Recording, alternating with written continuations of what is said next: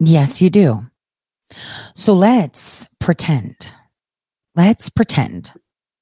that I was the architect of space and I was watching all of this. There would be some avenue where I can insert, quantum computing. It's supreme. Alexis de Tocqueville said, after having thus successfully taken each member of the community in its powerful grasp and fashioned him at will, the supreme power then extends its arm over the whole community.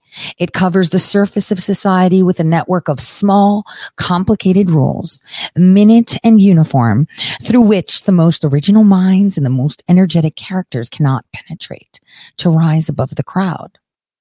The will of man is not shattered, but softened, bent, and guided.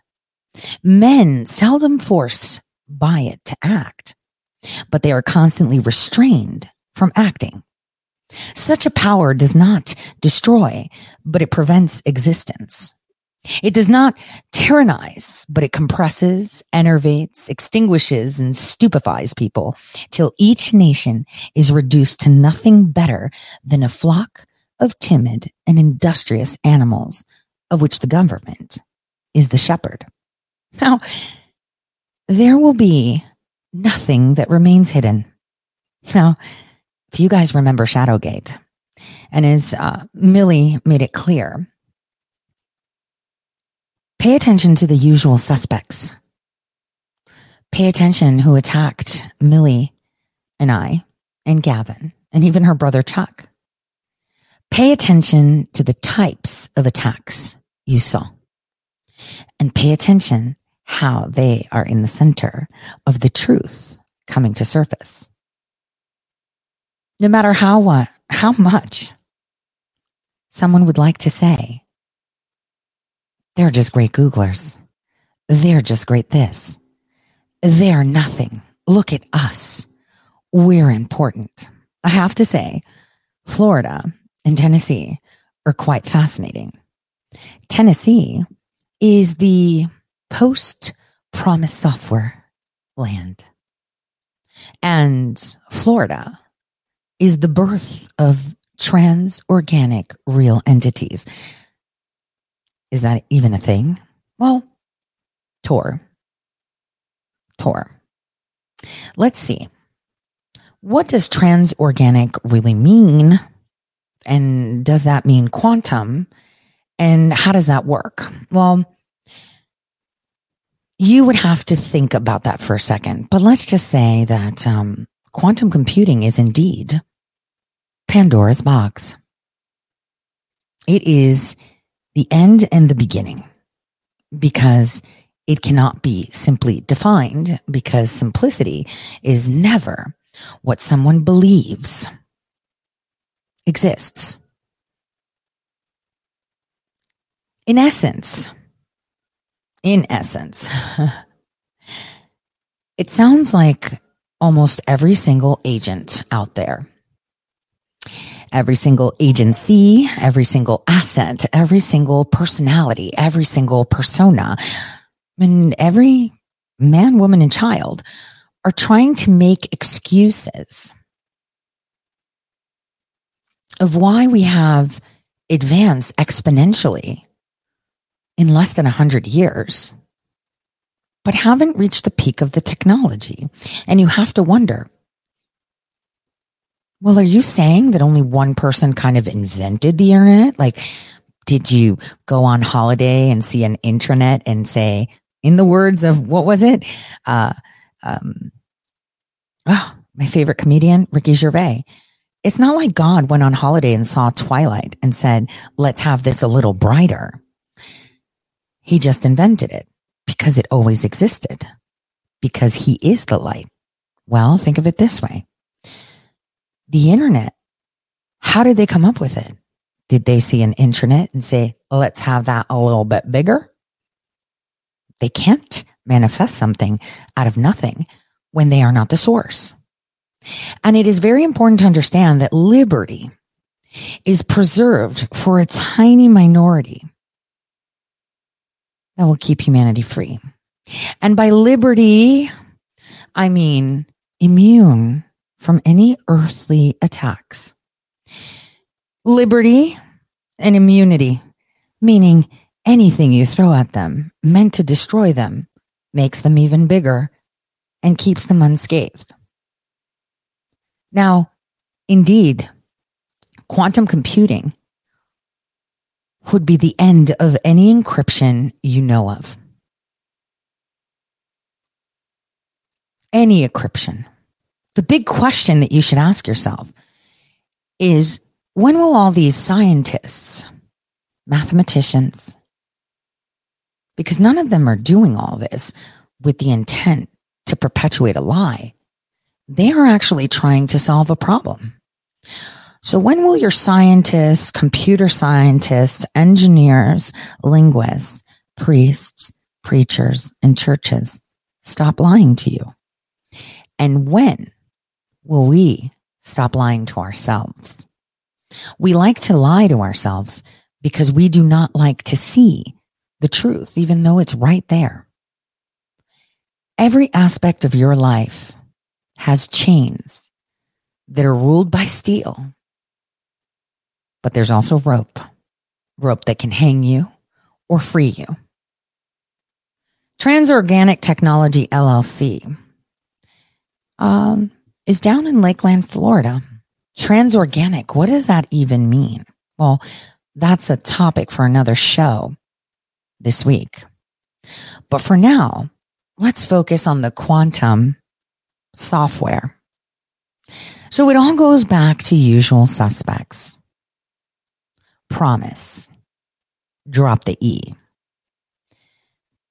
Inslaw created some case management software where all lawyers and FBI and law enforcement used and installed.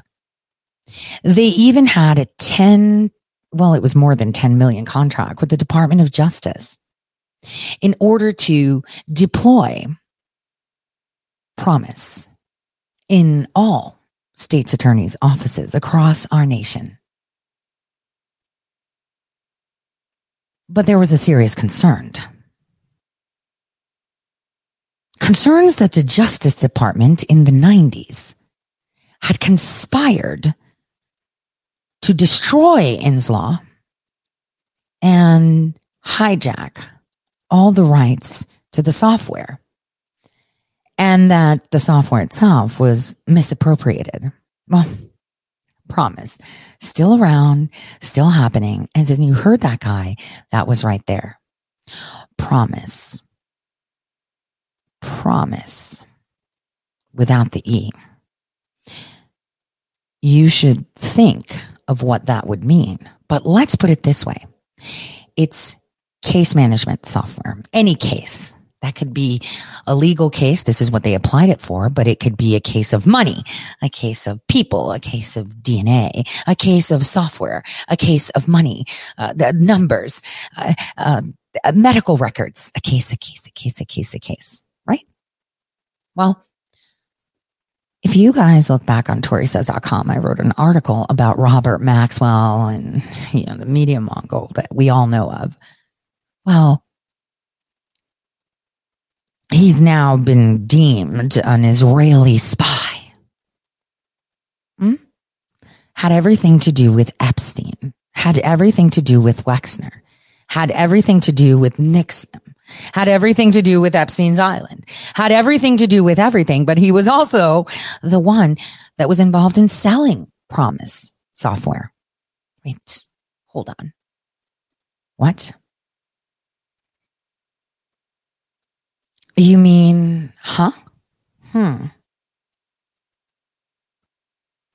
Trickery, deceit, and fraud.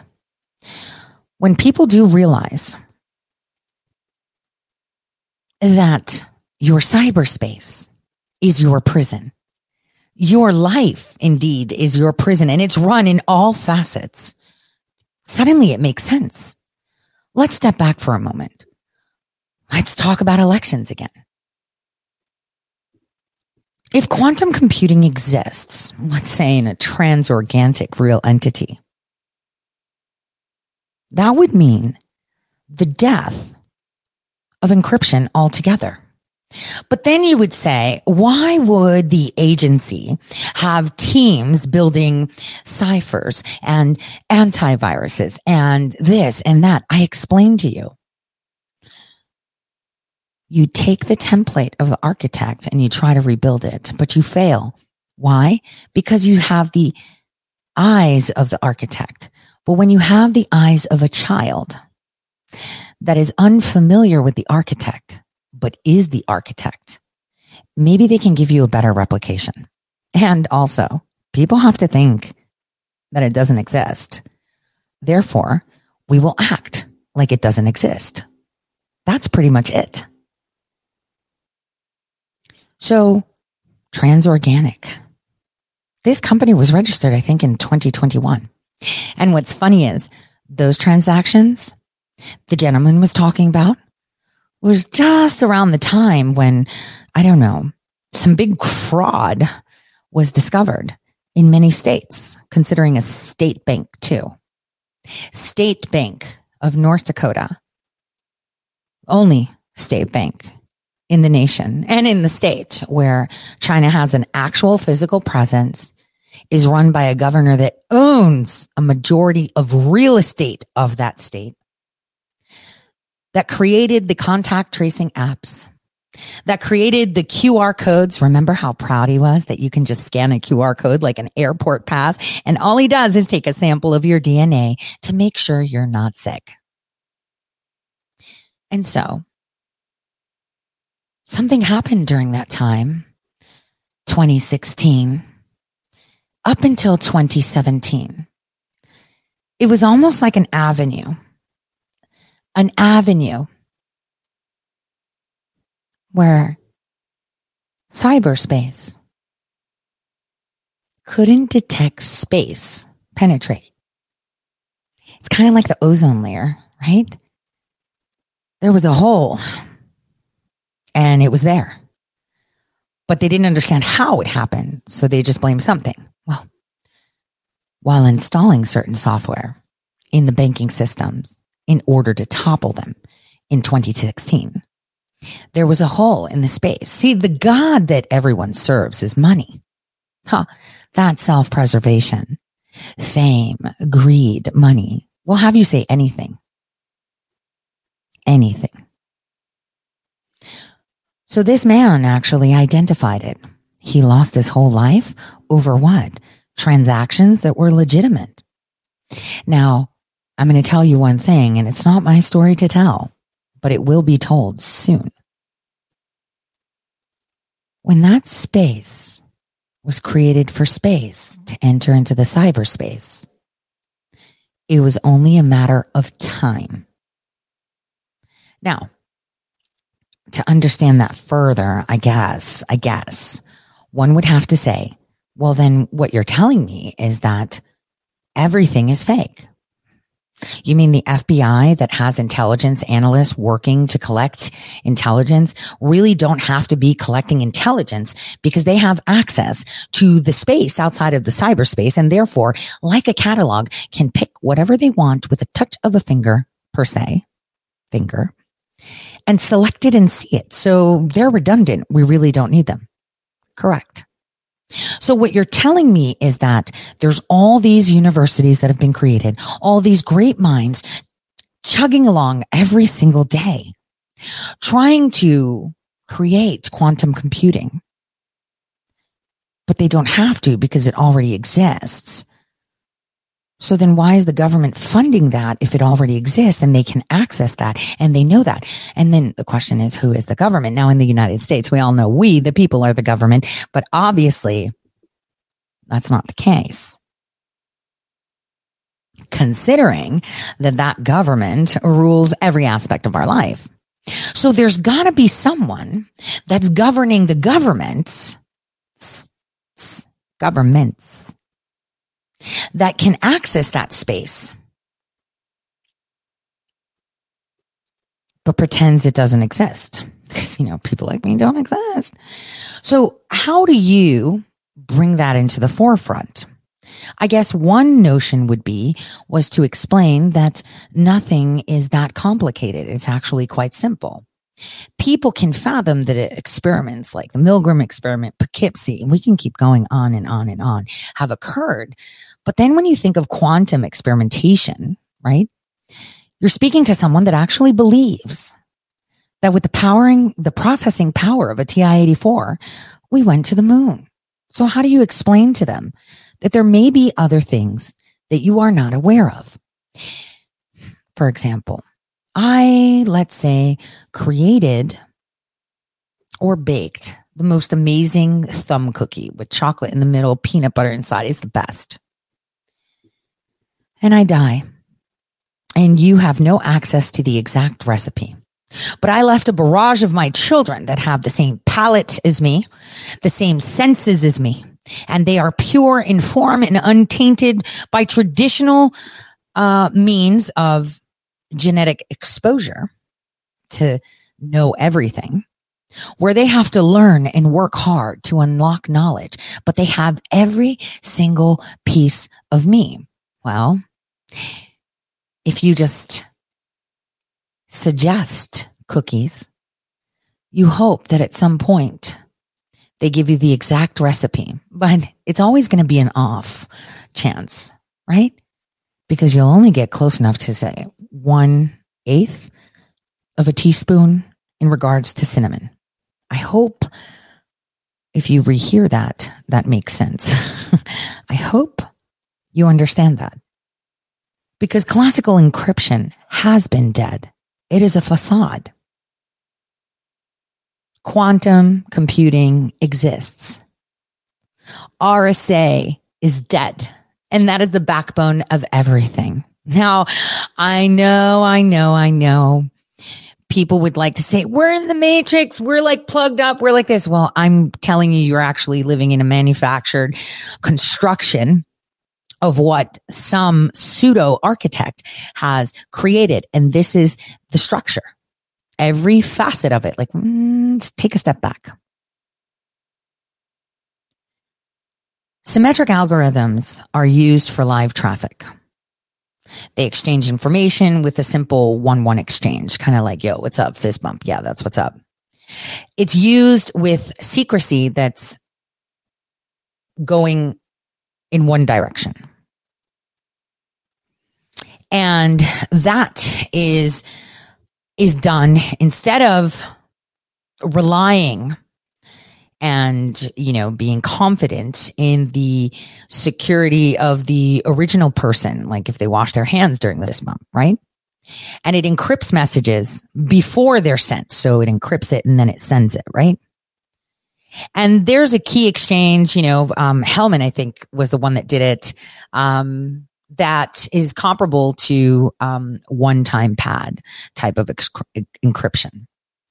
Quantum computers today, right, are not really quantum. They're trying to mimic it with D-Wave. It's like a type of system that was created. A lot of people think that quantum computer is not in our grasp because it is very hard to replicate because it already exists. It's like trying to create water on water. It's already there. What are you trying to do? You're going to fail. Well, I'm going to create water within the water. How do you create water within the water? It's very difficult to do. Yes? So let's go to, I think this is the best. Is this the one? I'm hoping that this is the one. I'm trying to show you I want to show you Alice. Where is Alice? But before I do that, let me show you a YouTube short that is fantastic. Hold on. And for those of you that like digging, you should dig into that company. That'll be very interesting. Is this it? Yes, it is. How do I do this? Okay. I can't. Damn it. Listen to this. instance in AIR, a quantum simulator. We're going to set up the key as a number that we want to factor. Then you set a random base value that is not a factor of the key. Get the backend using... Yeah, I can't get it to play, so I can't put it on there. Hold on. I'll find it. Is this the one? Yes, it is. Perfect. Found it. The goal of encryption is to garble data in such a way that no one who has the data can read it unless they're the intended recipient. And the encryption of pretty much all private information sent over the internet relies immensely on one numerical phenomenon. As far as we can tell, it's really, really hard to take a really big number and find its factors using a normal, non-quantum computer. Unlike multiplication, which is very fast, just multiply the digits together and add them up, finding the prime numbers that multiply together to give you an arbitrary, big non-prime number appears to be slow. At least the best approach we currently have that runs on a normal computer, even a very powerful one, is very slow. Like, to find the factors of this number, it took 2,000 years of computer processor time. Now, it's not yet proven that we won't eventually find a fast way to break encryption just with normal computers, but it's certain that anybody with a large working quantum computer today would pose an immediate privacy and security threat to the whole internet. And that's due to something called Shor's algorithm. Well, actually, it's due to quantum superposition and interference. They're just taken advantage of by an algorithm developed by Peter Shor, which I'm now going to attempt to explain. The kind of encryption we're talking about garbles or locks messages using a large number in such a way that decrypting or unlocking the data requires knowing the factors of that number. If somebody doesn't have the factors, either they can't decrypt the data, or they have to spend a really, really long time or a huge amount of investment in computing resources finding the factors. Our current best methods essentially just guess a number that might be a factor and check if it is. And if it isn't, you try again, and again, and again. It's slow. There are just so many numbers to check that even the fast, clever ways to make really good guesses are slow. For example, my computer took almost 9 minutes to find the prime factors of this number. So if you used this number to encrypt your data, it would only be safe from me for 9 minutes. If, on the other hand, you used a number like the one that took 2,000 years of computer processor time to factor, your data would definitely be safe from me and my laptop, but not from somebody with access to a server farm. This is similar to how putting a lock on your door and bars on your windows doesn't guarantee that you won't have stuff stolen from your house, but does make it take more time and more work. Encrypting data isn't a guarantee of protection. It's a way of making it harder to access. Hopefully enough harder that no one thinks it's worth trying. But quantum computation has the potential to make it super, super easy to access encrypted data. Like having a lightsaber you can use to cut through any lock or barrier, no matter how strong. Shor's algorithm is that lightsaber. Roughly speaking, to factor a given number, Shor's algorithm starts with a crappy guess that might share a factor with your target number, but which probably doesn't. And then the algorithm transforms it into a much better guess that probably does share a factor. There's nothing intrinsically quantum mechanical about this. You can, in fact, run a version of Shor's algorithm on a regular computer to factor big numbers. But perhaps unsurprisingly, the turning your bad guess into a better guess part of the process takes a very, very long time on a normal computer.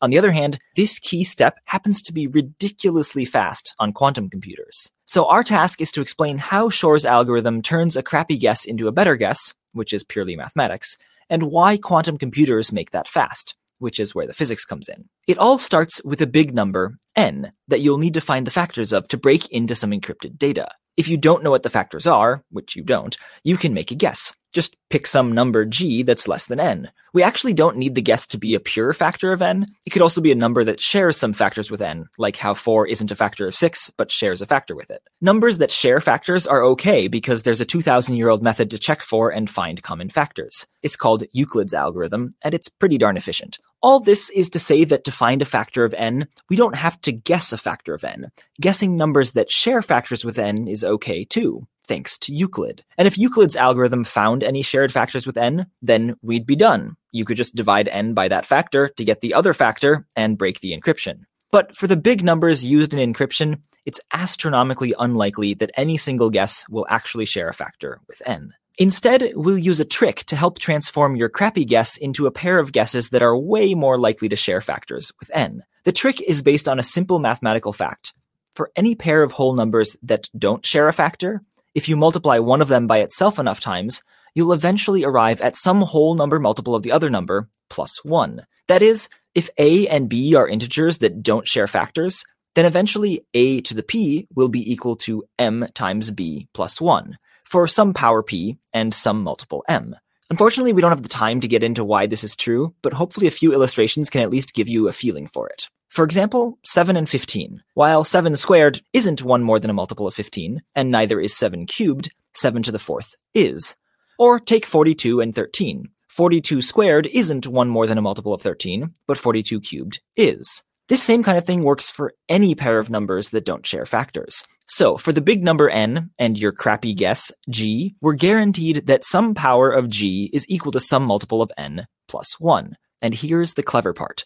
If we rearrange this equation by subtracting the 1 from both sides, we can rewrite g to the p minus 1 as g to the p over 2 plus 1 times g to the p over 2 minus 1.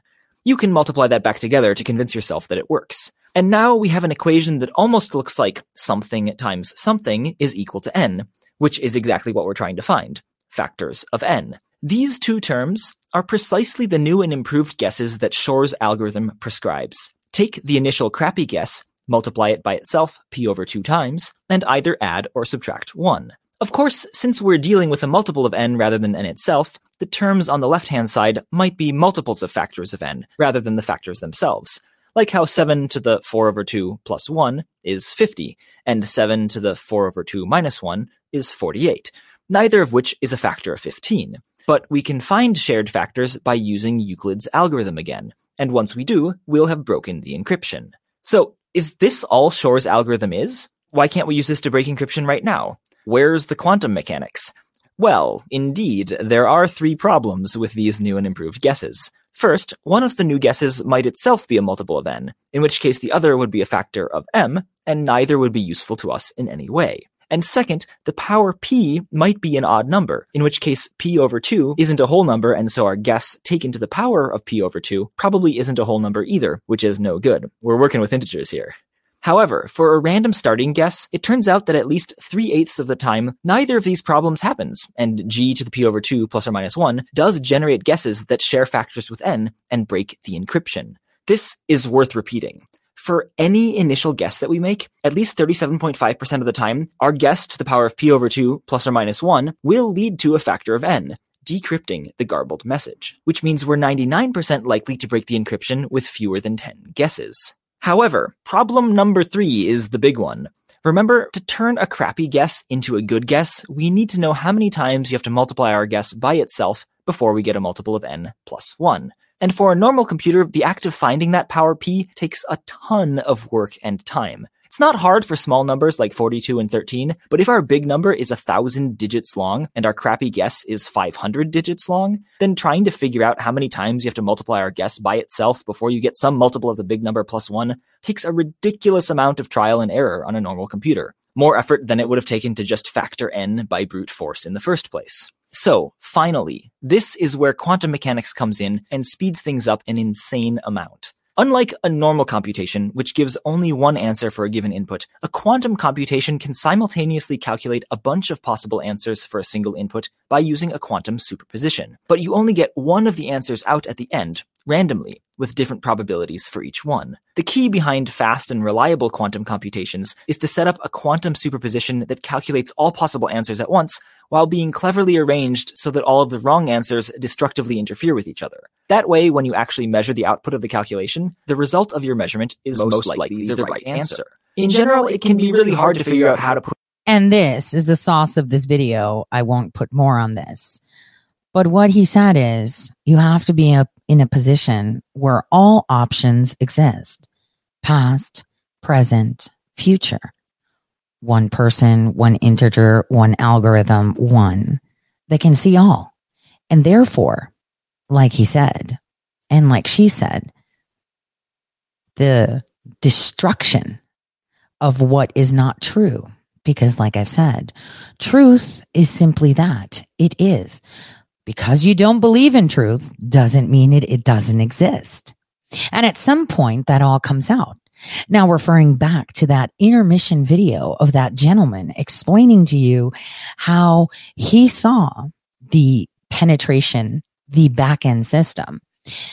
One thing you did see was a constant. It was a spheric number.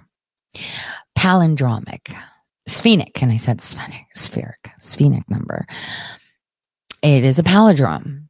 It's 777 years, 777, let's say. And what is a sphenic number? It basically means that it is a product of three, a trinity of prime numbers.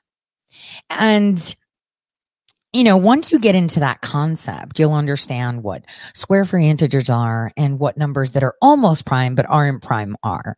And it starts to make sense. The manipulation that it's always been there. Have you ever seen in the movie where someone is like looking at something and it looks like they're wearing rose-colored glasses, and then suddenly things dissipate and the true picture comes out? This is why I say sometimes it's best to take knowledge as provided, as is on its face, and take a step back. And suddenly only the right things come into focus. So there is a paper that I would urge a lot of people to read. I don't like Einstein because he's a thief. And Einstein was the base of a lot of things that, not very good. Now, a lot of people will be like, what do you mean by that? Well, it's not like in Einstein's time, they were talking about transorganic things. We barely had computers, right? We barely did. And it's not like Einstein would have been behind any ideas of manipulation of the mind to equate into what is real stuff. It's not like there was a brain project like the one that Obama deployed, that literally probes your brain, because they still haven't gotten to the point where they can replicate it. So many experiments, but it's not like that would ever happen, right? It's not like Einstein would have deployed something like this, right? That's completely impossible, right? Wrong. There is one research paper that I am unable to show on here, so I have to get this done again. Damn it. Why does it always do that? It's as if the system doesn't want me to show you things, and now I have to do it another way. Let's do that. Just darn it. Let's open that file. It was there and it disappeared. But don't worry, there's a workaround in the programming. Always. Right? But I don't know anything. I'm just a good Googler. There's some truth to that basis. If Google was... What? Stop it. Okay. But first you have to unlock your device. There's Siri again. Paying attention. Here we go. Let's take a look at this blank screen that will suddenly show you that everything you've been told is actually false. Well, I haven't delved into Einstein, but when have you ever heard that he was involved in something called the Brain Project? That's impossible. Is it though? Is it really impossible? Well, let's see what this blank screen has to say. Let's take a look at this blank screen. So this is a paper that was written by Alan Dunning and Paul Woodrow. More real is real, the transorganic and hypermorphic in the Einstein's Brain Project. Now, there's a lot that can be said on this. A lot. Talks about everything. It talks about, I guess, one would say it's an attempt at creationism. But one startling paragraph will have you understand a few things. A modern reader might take a story about the artist's power of illusion, a Roman thought. It showed art's relationship to reality. Now, if there's a single general expectation of the recent advancements in the technologies of virtual reality, remember this paper was written in 1997 and referring to Einstein, and hyper-interactive simulation, It is that of its capacity to present an ever increasing realism. The quest for a seamlessly reproduced world is paramount in the military and institutional development of the simulation technologies. You mean they're simulating the architect? Follow me. The ideal, achievable or otherwise, of immersive virtual reality consists of surrounding an individual with images and sounds so apparently like those of the real world that the eye and consequently the brain is fooled into thinking it is in that world. These developing strategies, and away from the construction of sustenance of our normal relationship to the world are those of realism, rid of expression, symbol, or metaphor, and they are sustained by the authorities of homogeneity and seamlessness. Just as long as rendering times and their outcome of low frame rates are constantly and expensively fought against because they disturb the seamlessness and effectiveness of the illusion. So ruptures in the content and the consumption of the worlds are discouraged. Stopping to consider the strangeness of a sound distorted by being played too slowly, or the flickering or jerkiness of an image disrupts our sense of ourselves as being in normal relations with the world. Similarly, the consideration of subtext or a hidden meaning draws attention to our consideration and away from the construction and sustenance of our normal relationship to the world. That was damn. Now see, this is a paper that you have to read again and again and again. On its face, please attempt to digest that Einstein was involved in a brain project. And this is before they made the decision not to deploy the relay because they were talked out of it, which was fantastic. Because they were greedy. See, they could have owned you. See, it would have been very difficult. And boy, it would have rained. But it didn't happen that way. Because when you know the person's weakness or drive, like, I want to be famous, I want to be important, you know, the type of people that will, you know, go to the grocery store and put on their Versace, or the person that turns up to work all the time dressed to the T in a suit. Those people try to look the part, but they're never the part. They're always striving. Vanity, greed. Well, vanity and greed gave them, well, rather than just deploy them on this and keep them like this, why not use them and have them replicate it so we can keep this perpetual sustenance going? And there the brain project was created, and there integral whatever communication space that they had no way to manipulate, but simply was, and that they could use. The internet was born, and everyone went to work.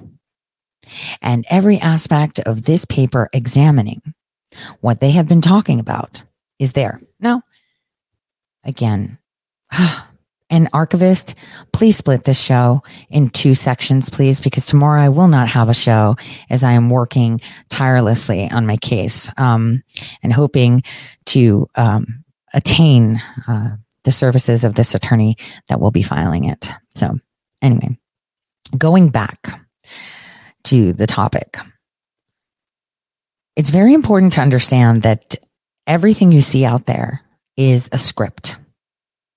And I'll bring this down to a lower example that is personal, so it's easy for me to articulate it. When the elections happened, people descended into Washington, D.C.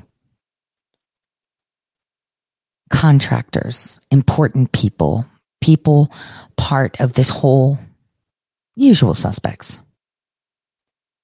Some of them magnificent creatures. So magnificent that other creatures, are sucking the life out of them because they're so magnificent. I remember when we arrived, it was weird and it was scary. And I think the people that were around me will tell you that I was completely different when I was in that area. It was hard because a lot of people recognized me, considering my appearance has changed drastically in the past 5 years.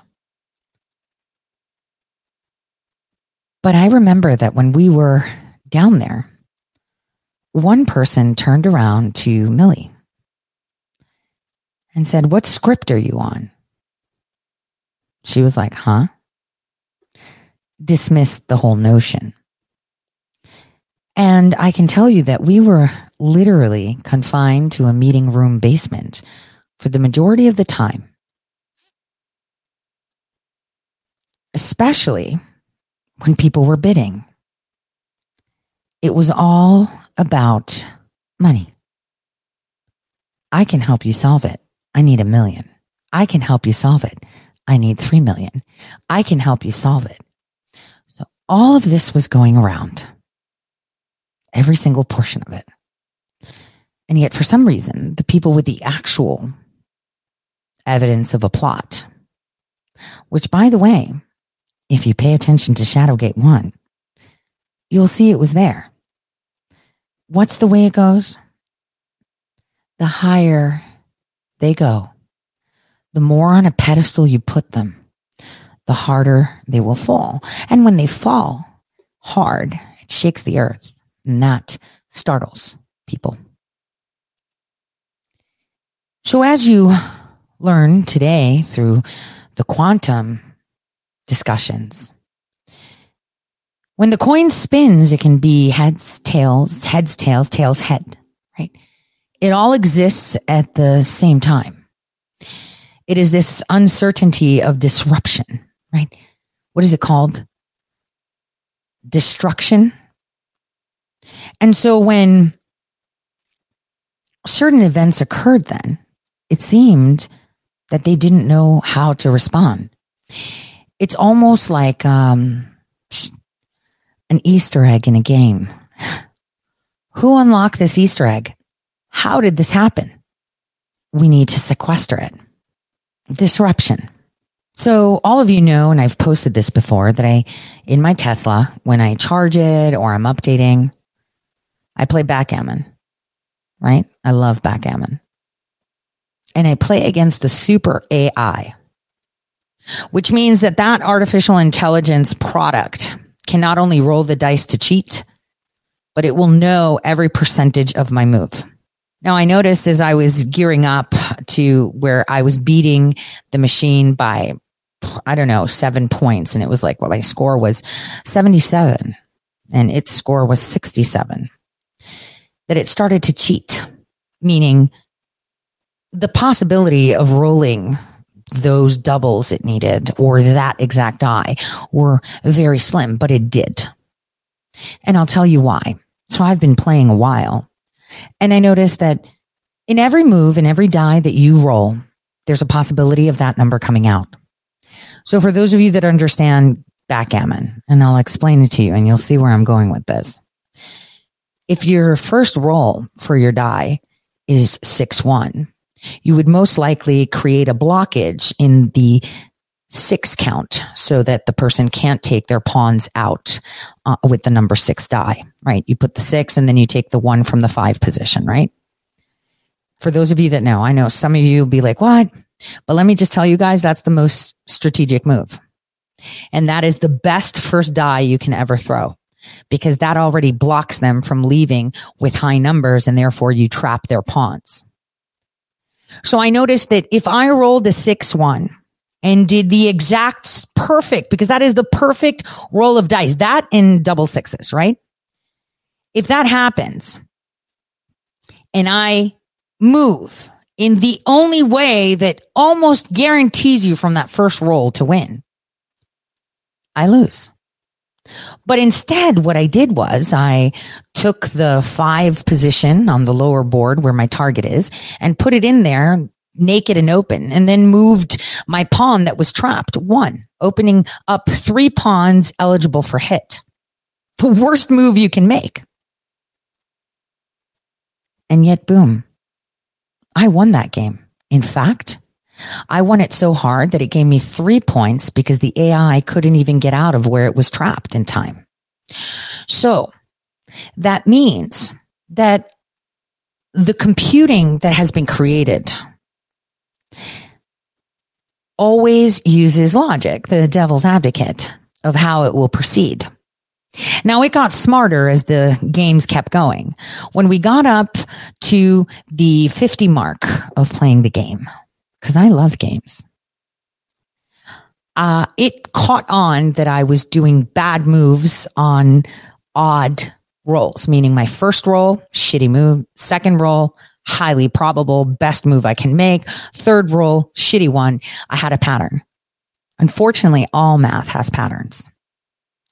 And at that point, I shifted it. The minute I saw that I was losing when I should have been winning and it would have been impossible, I thought to myself, all right, now I'm going to really randomize it. And I randomized it so much that I pissed it off, that it started to roll doubles constantly. What are the odds that your AI will throw quads, 2 5s, 2 6s, 2 1s, and 4 times consecutively double 3s? You see, it needed to find my responses when I was blocked. So guess what I did? I terminated the game and I started all over again. It is because logic is what corrupted the architect's closest confidants, the fallen ones. 144 came down, 72 fucked up, 72 decided to be like, okay, we're going to stay here and fix this. So again, logic is you not making sense of something. Therefore, logic is used to make sense of something that doesn't make sense to you. So you use the most rationale approach. I'm going to stop that there because there's no point in continuing that until you digest that, because then you'll see what I said before. When Millie and I and Gavin descended into DC, they didn't know what to do. So they got upset. Who? Well, there was a double down. Kind of like they were rolling dice, 6s, 5s, 3s, 2s. And you're like, how is this even happening? They're doing this and they know they're going to fail and they know they're cheating and they know and it's almost like both sides were just rolling exactly what they needed to come to a deadlock, which is right where we are, which means confusion. And why? Because they couldn't understand that. That was a random effect in a pattern that shouldn't have happened. Almost like the Sphenic number 777. Some people call it lucky. Some people say it has symbolic meaning. Well, you see it on every single I urge you, go on the internet and look at all the people that have had some computational hiccup in their financials, in their records. Have you ever gotten a government record that's wrong? Look at the code 777. It's very specific. It's almost as if it's repetitive, which means that there is an algorithm to that base. So again, how do you prove that someone is cheating? That they're telling you that this is the platform and this is the security and we own the security. Exactly that. If you take Shor's algorithm and apply the 3x plus 1, but using 777, you've got quantum computing and you could do that shit on your fingers. But no one pays attention because everyone wants to be individual rather than working together to see that the solution was always there in the first place. Few will understand. Many won't. And this is why we have the usual suspects, always in a cycle, always telling us how to think, walk, talk, and speak, and telling us what is true and what is not. I mean, your preacher will tell you that. Your mom will tell you that. Your friend, your cousin, your FBI, your government, your presidents, your elected officials, your senators, your congressman, your mayor, they will tell you how to think. You know, the usual suspects, because that's the problem. If you actually watch the movie and think of this one concept, everything that was said by Mr. Verbal was true in the construct that they themselves have created. Therefore, how do you know what is true and what is not? Think of that while you watch this 3-minute clip that might help you understand that concept in quantum computing. Man, you're a me. And tell me every last back when I was in that barbershop quartet in Skokie, Illinois. Where's your head, Agent Kuyan? What we need to do is think. Think back. I'm sure you've heard many tall tales. Bricks Marlin. This isn't right. I just want to Tell hear me every every last It's detail. all there. And I'm telling it straight, I swear. Some guy in California, his name is Redfoot. A gift from Mr. Soze. Talk to me, Verbal. What about Redfoot? Mr. Redfoot knew nothing. Using pawns. Big, fat guy. I mean, like orca fat. I was a lawyer. Myths and legends of Kobayashi. I'll never see him again. It's a Back when I was logistical picking nightmare. beans in Guatemala, we used to make fresh coffee. I know you thought he was a good man. I know he was good. And tell me every last detail. Strangest thing. How do you shoot the devil in the back? This guy is protected from up on high by the prince. And tell me every What last about a detail. pretzel, man? What's your story? There was a lawyer. What lawyer, Verbal? I am Mr. Kobayashi. Kobayashi. Kobayashi. Tell me every last detail. I work for Kaiser Soze. What lawyer, Convince me. Convince me. Convince me. Every creeping scumbag that works the street for a living will know the name of Verbal Kint. The cripple, did you see him? The cripple, which way did he go? Oh, he went out that way. I know you know something. I know you're not So why telling don't you say something. I'm smarter than you. And I'm going to find out what I want to know, whether you like it or not. To a I cop, just the wanna hear your explanation is story. never that You know what I'm It's getting at, always Verbal, simple. the truth. Come on, There's Verbal. no Who do you mystery think to you're the talking street, to? no arch I know criminal you know behind something. it all. Somebody with power. There was a Somebody lawyer. who was capable of tracking us from New York to Los Angeles. It's Kaiser Soze. You think a guy Kaiser like that Soze. is this close to getting caught and sticks his head out? You get no guys from me. Because you're stupid, Verbal. Because you're a cripple. What I want to know is who's the gimp. You know the whole fucking time. How do I know that? If he comes up for Who's anything, Kaiser he's going to Soze? get rid of me. But I'm sure Keaton is dead. I can't feel my legs. Kaiser. First thing I learned on the job, you know what it was? How to spot a murderer. You tell me you got the cripple in there from New York. Yeah. He mentioned Kaiser Soze. Who? After that, my guess is you'll never hear from him again. So let's think of this. Kaiser Soze, I can't feel my legs, says the man as he's dying, looking up to this man. And then this man goes to the police, tells them a story that they would believe because it is their reality construct, that confined room where the explanation came out and that was it. It was perfect.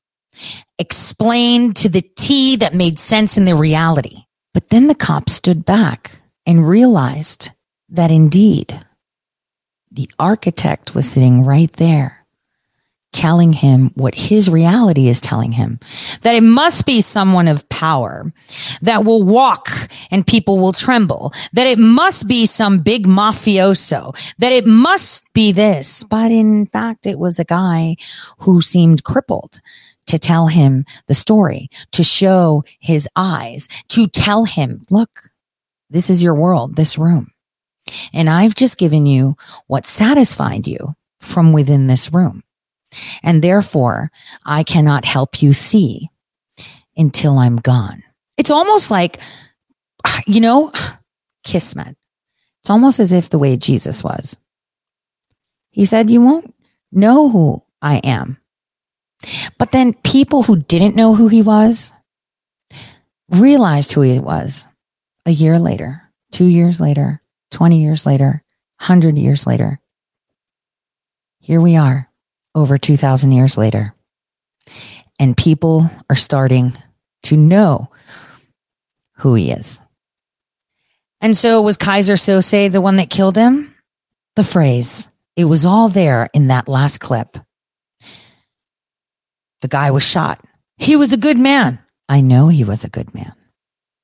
Now, would someone that murdered someone say that in that sense? You know, everyone loved to hate Kaiser Sose during the movie. And then others were like, damn, that was so badass. He did all that. But did he? Because you never saw him there. He was just telling you about the ropes, the steel, and the chain. And so the detective who was so in it, he had all the facts lined up on the wall, everything that could be anything, had the guy hiding behind the ropes, the chains, and the steel show him that, hey, you built this world and you are comfortable with what you were told because it fits your world. Until he realized that the world was just that, not what he was seeing. And so I guess Kaiser Sose, the king of words, the Caesar of words, the words of Caesar, whatever you want to call it, walked away because all he needed to do was have him step back. And that's exactly what he did. Didn't he step back to drink that coffee? And then realize that even down to the bottom side of his mug, it was part of that construct. That is what the movie is. That is why everyone is happy with Usual Suspects. This is why the media can prize to you and tell you, believe me, I know, because I am, look at me, I'm on TV. I'm special. I'm pretty. Believe me, because I am, I don't know, a PFC or a general or an admiral. Believe me, because I am, I don't know, an accomplished figure skater. Believe me, because that. Yet it was a cripple right in front of them, humble, telling them whatever they wanted to hear since they weren't going to really listen to what was really behind those chains, ropes, and steel. Because kind of like trying to see what's behind outer space in your mind. You just can't fathom that. So all you do is provide that ability for someone to see it. So now, going back to elections, which is your final stand, your Second Amendment protects your first. Your second is now gone. No, it's not, Tori. Watch. And so now comes your first. What do you do?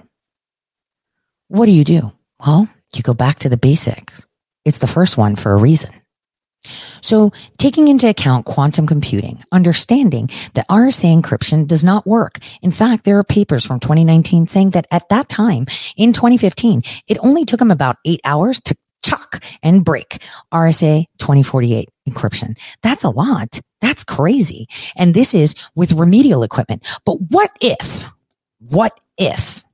considering that they've been conducting experiments called like the Brain Project of Einstein from before the internet ever existed and talking about virtual reality before the internet existed, because that makes sense. What if in one of those experiments they accidentally made this gaping hole? And as they were discussing before the internet existed, before any of that existed, before we sent people to the moon, they were talking about transorganic realities and get this, virtual realities, right? Because that is it. The fix was always in.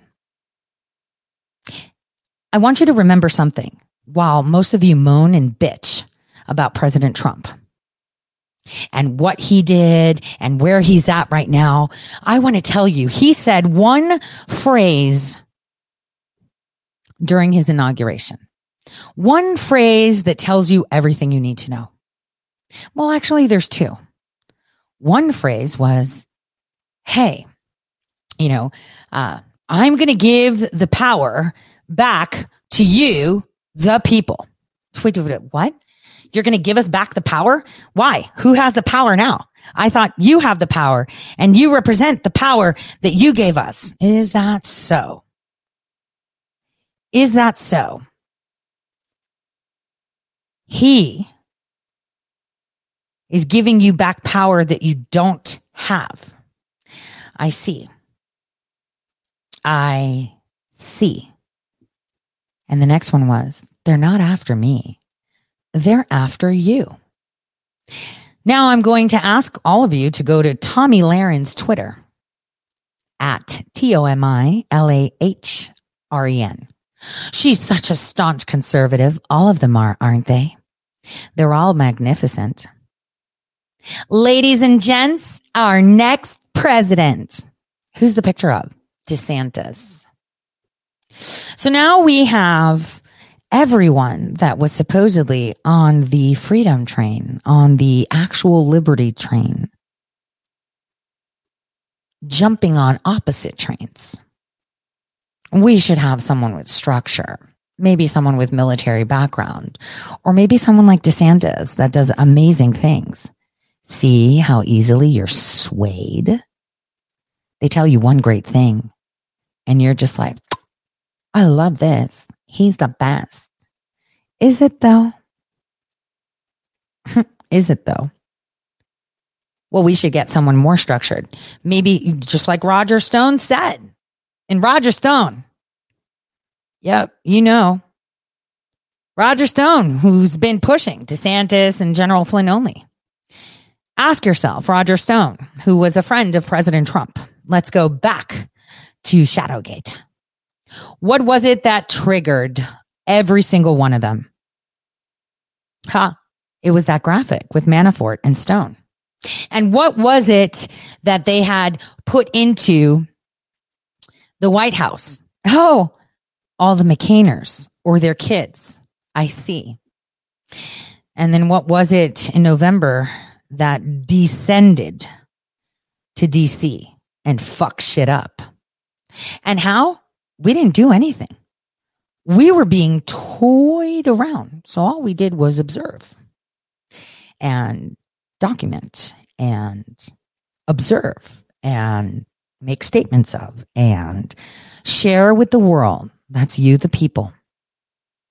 Where's Ann Vandersteel? Anybody know?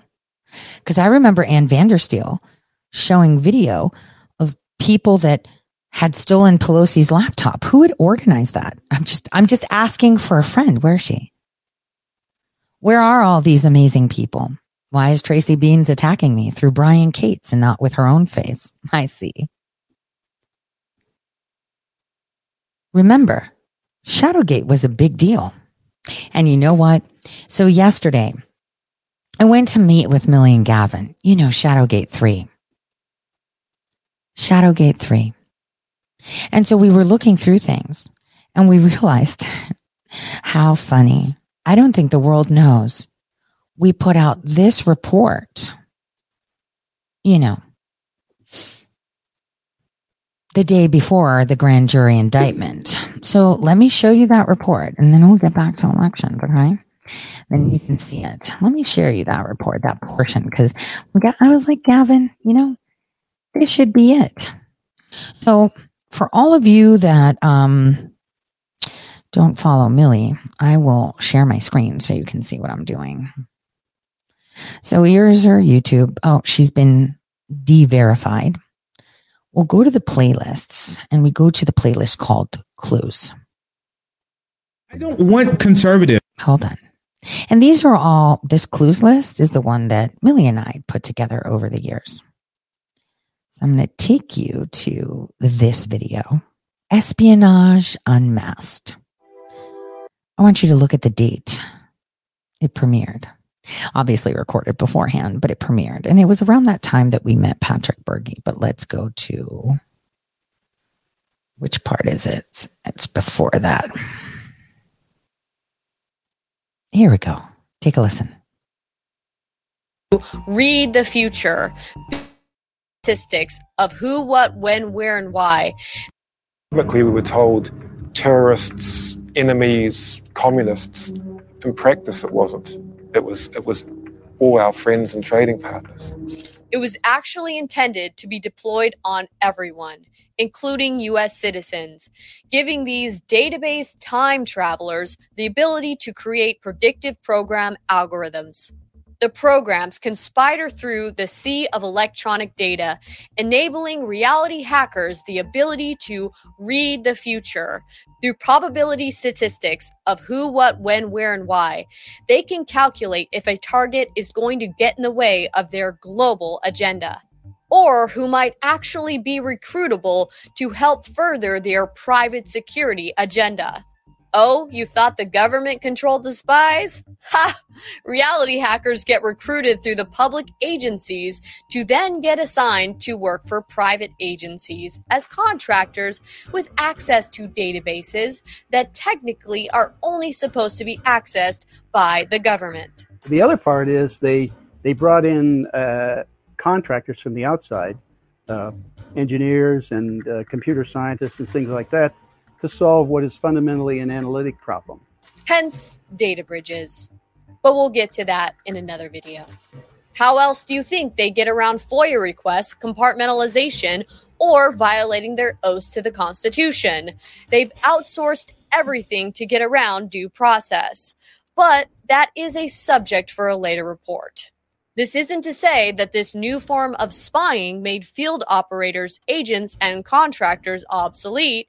You still need boots on the ground. For instance, ClearForce, ShadowNet, and Interactive Internet Activities, or IIA, are great tools but require some human intelligence to successfully hack elections, run PSYOPs, and collect blackmail. Here in the Virginia area, suburban Virginia area, just outside of Washington, the company was called the Analysis Corporation. This parent entity was a security company, and they were doing security services for the U.S. military in Baghdad and throughout Iraq. But at the same time, they had an office in Beijing, and they were approaching the Chinese government-owned companies. Since 9/11, there has been tremendous progress here in the United States as well as internationally, as far as putting together that architecture that is required to be able to share and access information. John Brennan left government and went to work for a small intelligence contractor. Different information technology systems, we have different authorities, we have different responsibilities as far as handling different types of information, to include on U.S. persons, U.S. citizens. An interesting mix of global intelligence. One former employee of the company called that a huge conflict of interest. In addition, it's not just what we've been able to do here within the United States. Why do we have global private security firms that are operating in Beijing and Washington and Baghdad at the same time? We're trying to, and we have, in fact, made a lot of progress internationally. Remember John Brennan's Global Strategies Group? Global Strategies Group, for example, is registered in Luxembourg, not in England. There are subsidiaries of subsidiaries. Some of these companies are spun out, go public, go private again. It's kind of hard to keep track of them. This is where the Analysis Corporation, Global Strategies Group, Jones Group International, Dianology, the Atlantic Council, WikiStrat, CrowdStrike, and many, many other shell corporations of the same cabal of contractors are in the process of subverting governments worldwide, including the United States. All in an attempt to create a world government controlled by a handful of secret private companies exploiting their government contracts through blackmail, extortion, and any means necessary to acquire raw power. Some of you might be wondering, how do we know Millie's sources are not reality hackers and part of the PSYOP? That's the point. I'm not telling you who to trust or what to believe. I'm going to lay out the blueprints, which will help you discern perceived reality from actual reality and how to identify reality hackers and compromised individuals. I'm also not going to point fingers at who the hacks are for strategic reasons, but know they are in every industry, political party, and all political movements, no matter how great or small. What I will do is give you the tools and information that will show you how to spot a hack. Telecom companies and tech companies like AT&T are working in a critical way to keep the internet up and running, literally keeping people connected. Let me bring in Chairman and CEO of AT&T, Randall Stephenson. AT&T is the owner of... So soon you guys will see. Millie was giving tools in her methods. I was providing tools with my methods. And then when we got to Shadowgate, Those were all there. What was that video where people freaked out? So Tori, don't go doing that. And what did I say? You wouldn't know if I was. And that is the beauty of Usual Suspects. How do you know what's real and what's not? Well, let's stick to the science. What do we know about computing? But let's look at this nice farewell video from December 31st, 1969. Maybe that was part of it. So it's farewell to the 60s. Perhaps not the best decade in history, but certainly not the worst either. There may be good reason to look back in anger, but perhaps because of what happened in the 60s, there may also be reason to look forward in hope. Let's hope so, anyway. Howard has a comment. Howard? Frank, the years of the 60s, which end in a few hours, have a bad reputation that is not entirely justified. Some things got worse, obviously, like dope addiction and consequent crime, but most essentials got better. Food is more and better, even in Asia, where formerly famine nations are now self-sufficient.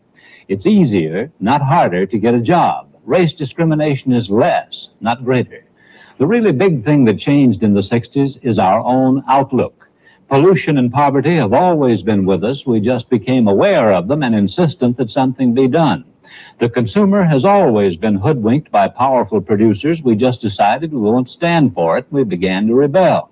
TV and other news coverage is better, not worse. We simply developed more demanding standards. The Vietnam War is hell, but all wars are. We just grew a different threshold of the amount of hell we will take without shouting.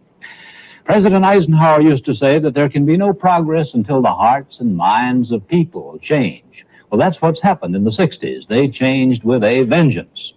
Mediocre government, lazy administration, the negligent rich have always been with us. The change is we won't stand for what we once accepted as normal. I don't believe this is contrived optimism. I believe it's factual, that the sour 60s will, in time's fullness, be seen to have been an era of rare creativity.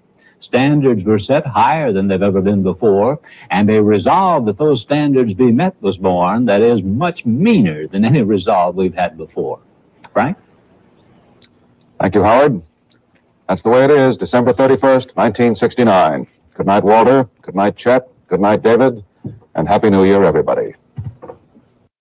Happy New Era.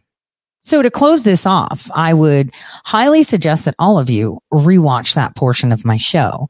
And for those of you listening, re-listen to that speech. I couldn't have written it better myself.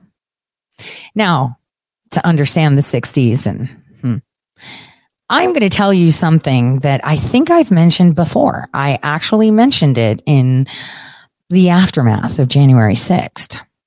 See, while we were at the Willard, observing and actually assisting those that are fighting for us, which I can count on one hand, but ideally I can mention Mayor Rudy Giuliani and President Donald J. Trump are two of those that required assistance in just gathering information when the defense is necessary. And I'll say this kind of outside the box. I was looking for avenues for us to sue the January 6th committee, Nancy Pelosi and all of them. Our president's attorney himself said that is impossible. Look at all of the usual suspects. They're telling you that they're going to sue them. That's all you need to know for now on that.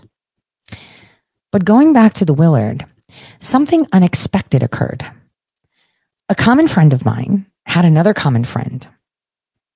And that common friend, while I was busy in a meeting, had scheduled a meeting with my friend, Millie. She is a reporter and she has the equipment. I'm just a voice.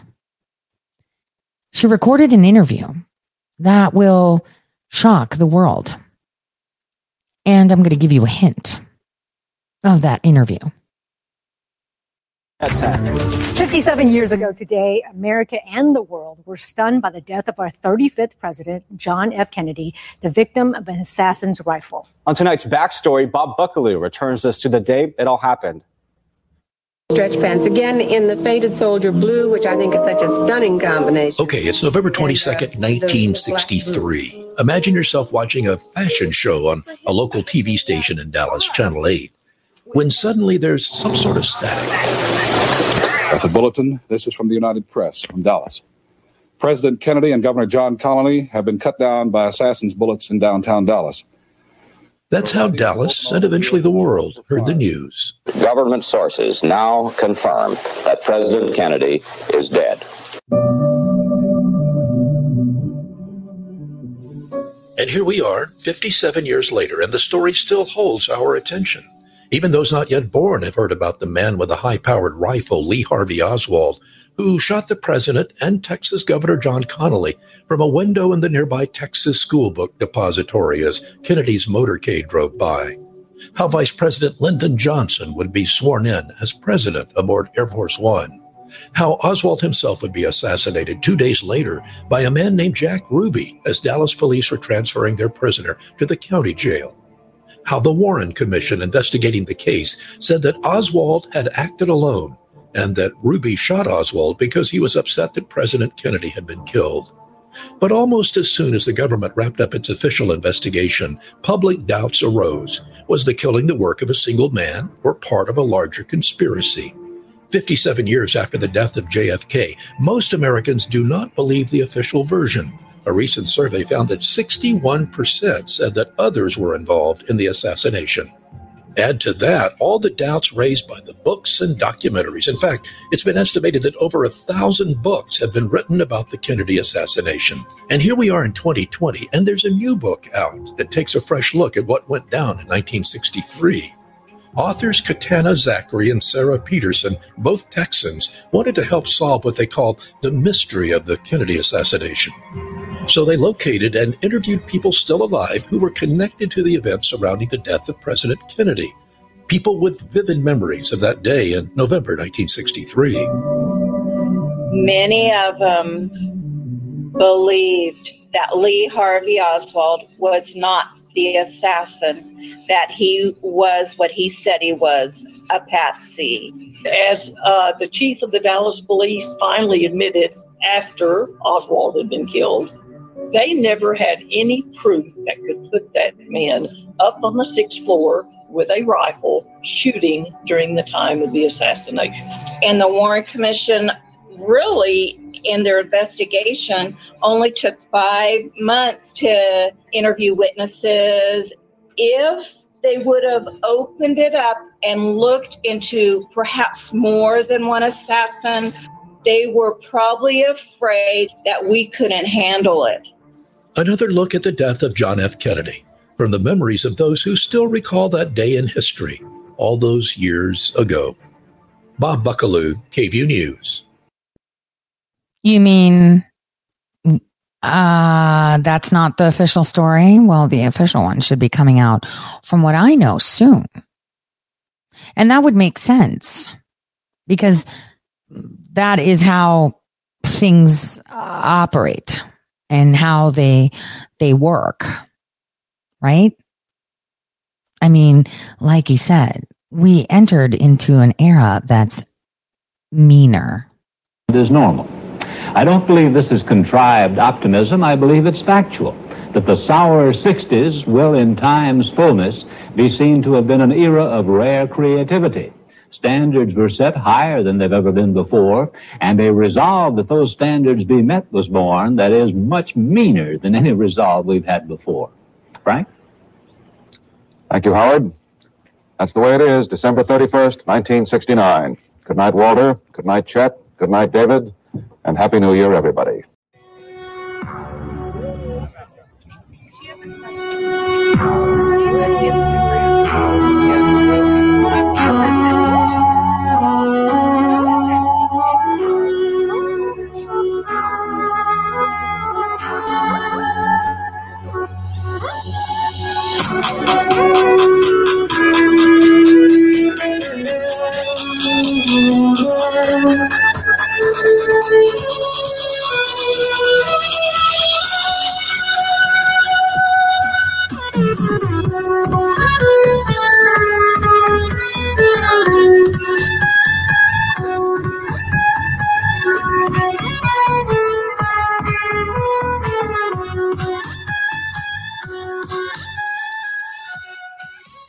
When someone is singing the tune of the coffin dance, even the police stand by to allow for that statement to be made in awe that it was made in the wrong square.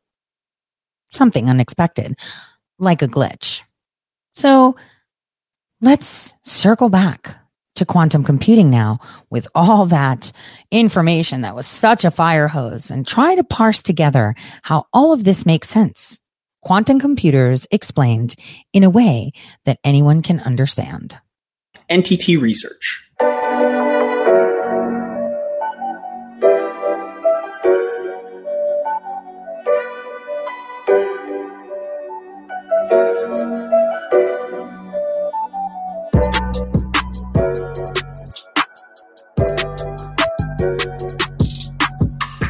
We need to talk. Tons of companies are now showcasing how they are working on quantum computers and how quantum computers are going to change computing forever, etc., etc. But everything I've seen online, honestly, is so abstract that you end up still wondering what quantum computers are at all, and then also, what are they actually going to do for us? NTT Research, a company at the forefront of quantum computing, actually agrees with me on that. And they asked if I would help them shed some light on this particularly complicated topic. So after asking their actual quantum scientists way too many questions, I think we're probably ready. So in this Decoder episode, my explainer series here on the channel, let's talk about what quantum computing actually is, why it's better than traditional computers, and what it'll actually solve for us in the future.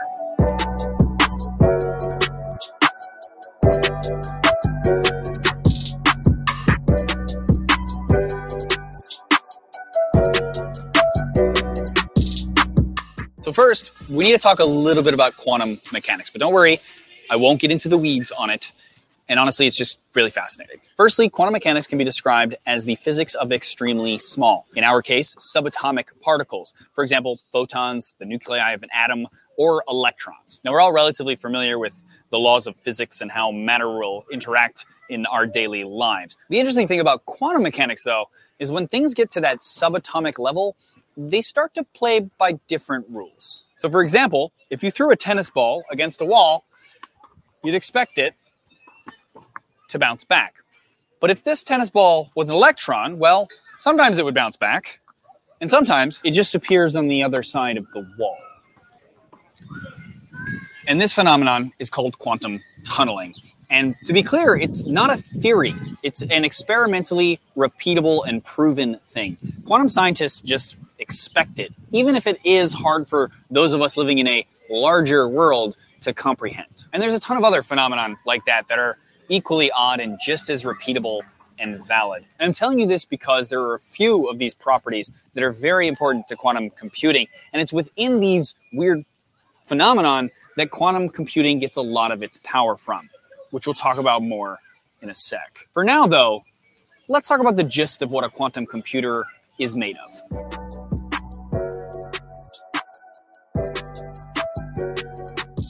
Quantum computers come in a variety of different forms, but essentially they all boil down to the same idea of taking some sort of quantum particle. In our case, we'll use electrons, but it could be ions, the nucleus of an atom, etc., and then containing them in a way that they can be manipulated and measured.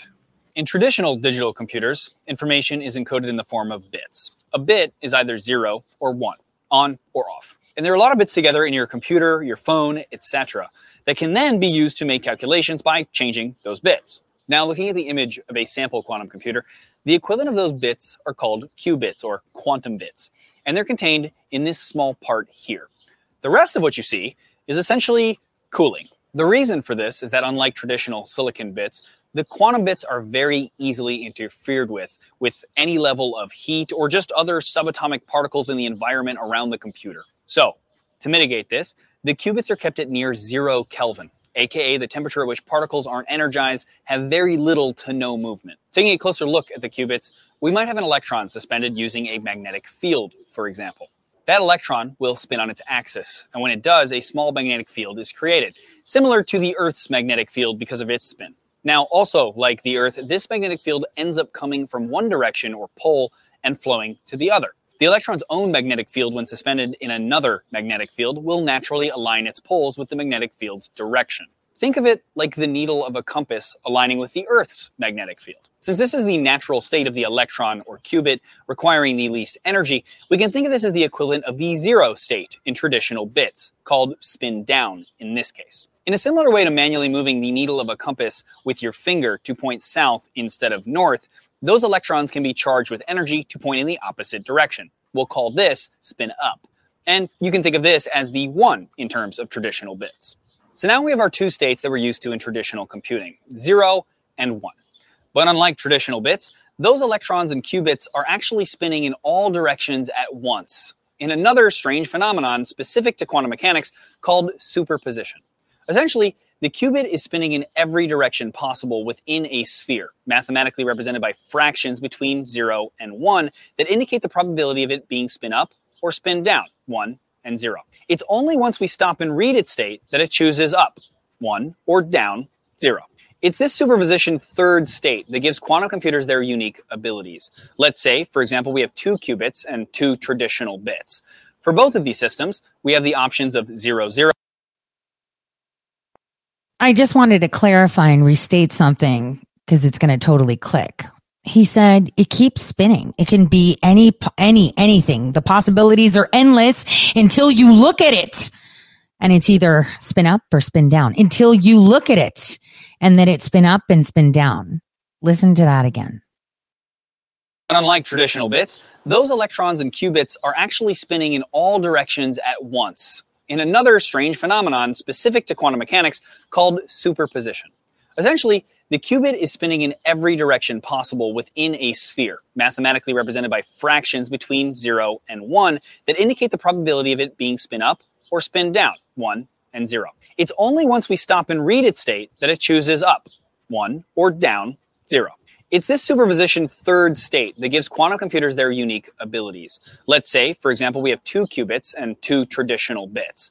For both of these systems, we have the options of 0, 0, 0, 1, 1, 0, and 1, 1. So 4 different states of the system itself with 2 classical bits of information. Which is odd because they're really infinite. They're not at 4 states. But I'll draw you to this question, and maybe the remainder of this will make sense. Tori, the usual suspects are everyone related to the J6 movie. Question is, who's Kaiser Sose in the J6 movie or the plot to take down DJT?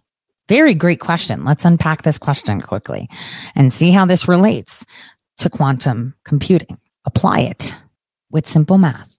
Usual suspects, we see them, the good, the bad, the ugly, the ones that we don't know. Are they good? Are they bad? They just are all there. The question is, who's Kaiser Sose? And then the question then sits is, was Kaiser Sose the murderer, or was he just telling the cop the story that he would believe in his reality constructs? And there you go. You obviously know who Kaiser Sose is. And those are the people that are the usual suspects that are telling you either to trust the plan or reporting to you, or in some weird shape or form, convincing people that they are the way and the only way to truth and satisfaction and to reinstate President Trump in position. That are also jumping ship. But let's say, how do you find that answer out? Who is the Kaiser Sose of the Kaiser Sose? And that's what you need to do. Remove the usual suspects that are mainstream. Remove them all. Now pay attention. Which constants are still standing, unfettered, with consistency, making the same statements they made a year ago, 2 years ago, 3 years ago, 4 years ago, 5 years ago, 6, 10, 8, 20, 100. And there, my friends, is how you figure out that there is a quantum system behind the manufactured one. Listen to that again if you didn't catch my drift. But the qubits also have that superposition of each of those bits as well to work with. So you would get the equivalent of 4 classical bits of information to represent each of the possible states. I.e., we would need 4 numbers to know the state of the system versus the 2 numbers for the classical one. If we added another bit and qubit to these 2 systems, we would get 3 bits of information for the traditional system, but 8 for the quantum system. And it's this exponentially more bits of information that continues to the tune of 2 to the nth power, where n is the number of qubits. So you can see pretty quickly how much more power can be gained from this system exponentially.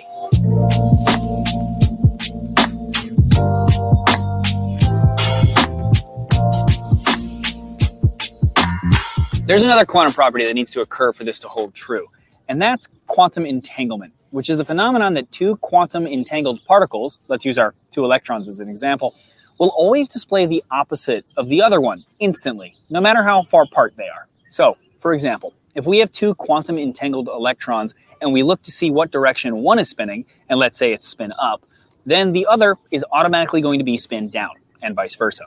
This will be true every single time, so long as those two qubits are entangled. Now, Einstein actually called this spooky action at a distance. And just like the other quantum properties we've been talking about, we don't really understand why it happens. But we also don't really need to. We just know that it's proven and that it happens all the time. Early sailors didn't know about the particles in the air that was moving the sails of their ships.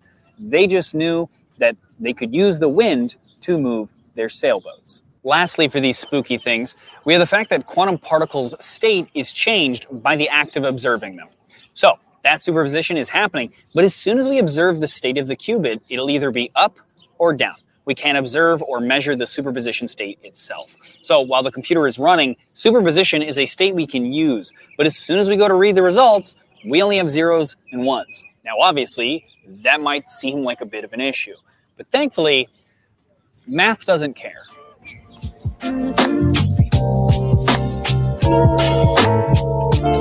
Using special quantum algorithms, you can actually use the probability of the superposition to do your calculations, and then when they are done, come up with a usable state that can be read. And it's because of this unique requirement and probability factor that quantum computers won't always be faster than traditional computers in some cases. And in some cases, actually, they'll be a lot slower. Instead, they can solve problems with an enormous number of variables way faster than a traditional computer can. In fact, the more potential outcomes and steps a problem has, the more efficient a quantum computer will be over a traditional computer. One popular example is called the traveling salesman problem, originally proposed in 1930, and one of the most intensely studied problems in optimization. The problem states that if you have a list of cities for a salesman to travel, what is the best route to take to hit all of the cities in the most efficient way while starting and ending at the same city?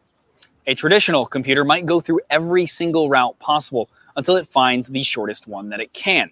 With a few cities, this isn't too bad, but as the number of cities grows, this can bog down even the best supercomputers out there. A type of quantum computer called an Ising machine using a quantum algorithm called the Ising model could solve this in a fraction of the time. Recently, NTT Research's Physics and Informatics Lab has actually partnered with Caltech's Department of Applied Physics and Material Science to take on the goal of building the world's fastest Ising machine.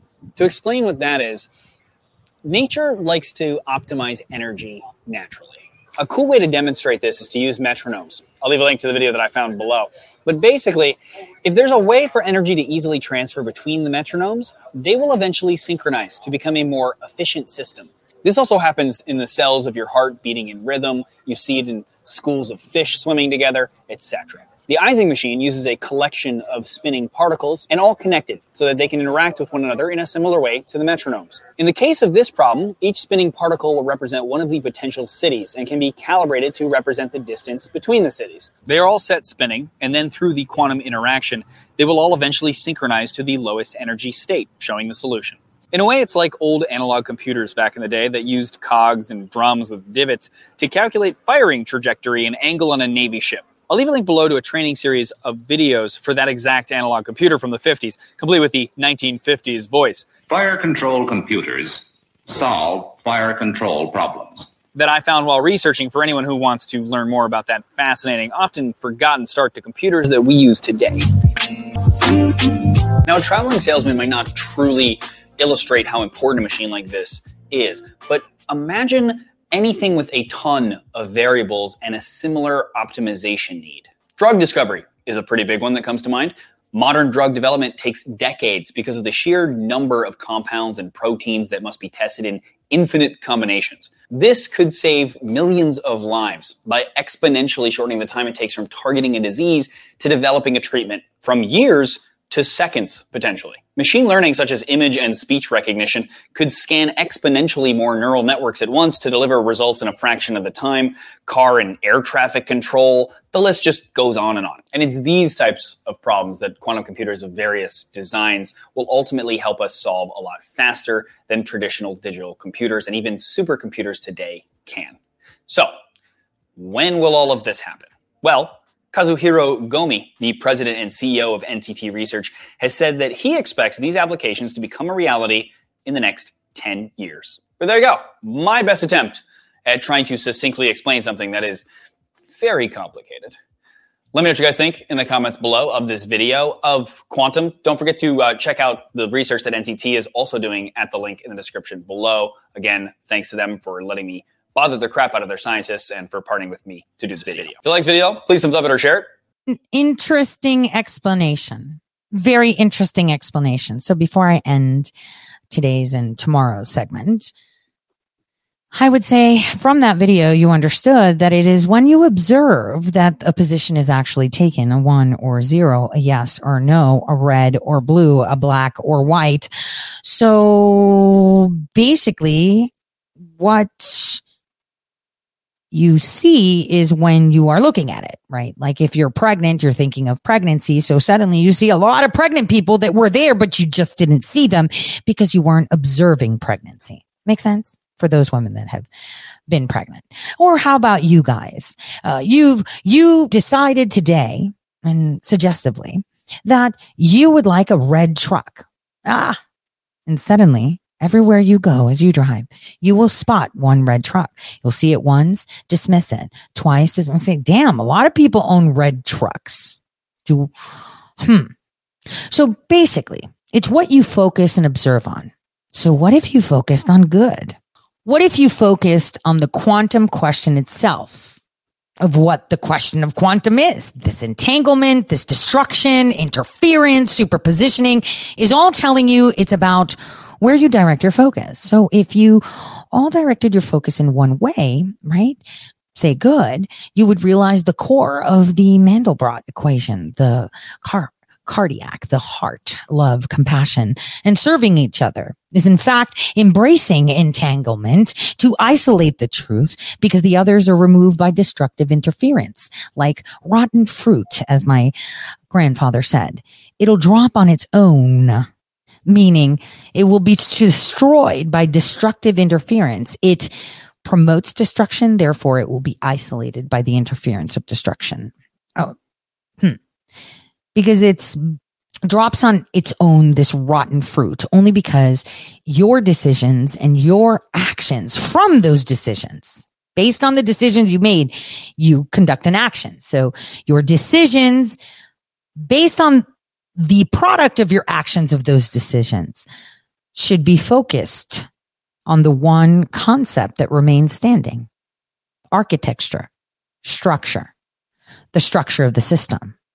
When you walk into a house, you don't usually look at the foundation or did they use 2x4 or steel rods, right? You look at the pretty curtains and the backsplash and, the furniture, the flooring. Was it wood? Was it not? But no one looks at the structure of the system. So I leave you with that. President Trump told you that he will give the government back to you, the people, right? I'm going to give the government back to you, the people. How is that? Was it his to hold in his hands to give it back to us? Is it not ours? I thought we were the government. Well, before I give you the actual answer, why is this percolating? Let's take a question, and I will tell you what will happen. Whatever you think of Amazon, pretty cool that they did. Terminal List is based, of course, on a best-selling book by Jack Carr. He's one of the executive producers. He's a former Navy SEAL, one of the best-selling novelists in America, one of the good guys. Jack Carr, thanks so much for coming on. So it must please, first of all, congratulations on the book, the many books, this show, but it must please you in a way. Not all viewers hate it, or not all critics hate it, but viewers like it much more than critics. How do you feel about that? Oh, it falls right in line with everything that I understand about the current culture and climate in America right now. And it seems to have triggered quite a few of these critics. And I have a couple examples here. Daily Beast titled their review, The Terminal List is an unhinged right-wing revenge fantasy, which is odd because right, left, conservative, liberal are not even mentioned in the show. But I think it may be because the protagonist is competent with weapons and tactics. He's strong. He holds those in power accountable. And that can be unsettling for some, particularly some maybe senior members of the military who have failed upwards over the last 20 years. They go on to write, there is some serious danger to the Terminal List pandering to red state viewers with routine references to beer, guns, country music, and hunting. The Daily Beast does not like those things. It does not sound like it is much fun over there, but the 95% viewer rating, audience rating makes it all worth it. We didn't make it for the critics. We made it for those in the arena. We made it for the soldier, sailor, airman, and Marine that went downrange to Iraq and Afghanistan so they could sit on the couch and say, hey, these guys put in the work. They put in the effort to make something special and make a show that speaks to them. And that 95% rating lets me know that we at least got close. And then one more line here. It's from TV Line. It says, the fugitive meets SEAL team meets a Don't Tread on Me truck decal. We're served up huge helpings of red meat masculinity and lots of American flags. They don't like American flags over there. Game Rant even cites Revolutionary War era Don't Tread on Me flags as a negative. So it's odd that both Game Rants and TV Line had to go back to the 1700s to take the side of the British in their reviews. I found that quite telling. But someone wrote a horrible review of one of my latest novel, In the Blood, and they said something along the lines of, what do you even call a book like this? And you call it a number one New York Times best-selling novel. And someone wrote the same thing about this show, and you call that the number one series on Prime Video. And I do want to thank Amazon because they took a lot of risks with this show, and they took those risks with us. And so my hat is off to them, and I'm sincerely humbled and grateful.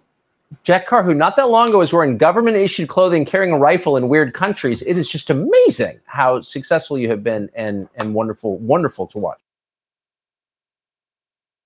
So let's get into the gist of it. Kaiser Sose. He's the criminal, or maybe he just conned them, or maybe he just inserted himself, right? And told them the story that they would believe. Does that make him bad? Because there's a lot of people out there that many of you support that are telling you a story, that are telling you how to fight things, that are telling you they're on their side in the reality construct. And some of them may have knowledge that you're just in that detective's room and your whole life is that room, those four walls, those chains, that steel holding you down. Does that necessarily make them bad? No, it makes them dishonest. And so the question circles back to, do you believe the truth? And it's like, it doesn't matter if you believe it. It simply is. So here's how I'm going to break down to you with a bit of remedial quantum math. If you input all the variables today, here's how it pans out. Because I did tell you how they will indict President Trump. I told you who are the key factors in that algorithm. I did. Oh, but I had also told you that they had groomed me from a very young age. See, when you try to take something that is not yours and mold it into something to be yours, it is always a boomerang. So I circle back to the statement. I told you that Ali Akbar, Alex Jones, Roger Stone, and co. will be why President Trump is indicted. I told you before the elections that Ali Akbar will be the downfall to President Trump. President Trump got rid of Stone very early because something that he did in 2016 called Stop the Steal, yes, in 2016, went to court, will be thrown back in there. And I told you guys that because that is truth. I don't care if you believe it. It's facts. And as you can see, before it even happened, I told you who the players are. In fact, I told you which superposition you need to focus on to see the answer if you observe that situation correctly. It's almost as if I gave you part of my private key, at least close enough so that you can use, certain algorithms and to find it yourself. So here's how it goes. I already told you that Joe Biden's on the way out. There's no way a sitting president's son will be indicted, but there is that possibility. Therefore, finding the connection between Joe Biden, he gets impeached, Kamala comes on, and that takes on up until 2023. That's not the option we want. And it's very small. And that's because you guys are not going to focus on that option, unlike what the right-wing media wants you to focus on. Now, if I was the architect of this plan, I would say, here are the most probable options that are going to happen. The indictment is already written. When do we pop it open? Well, I guess we'll do it at the time that Joe Biden leaves office, before we actually indict his son, or maybe when he was indicted with some small whatever, but it doesn't affect Joe Biden, of course. So Joe Biden will be removed concurrently with the indictment of President Trump.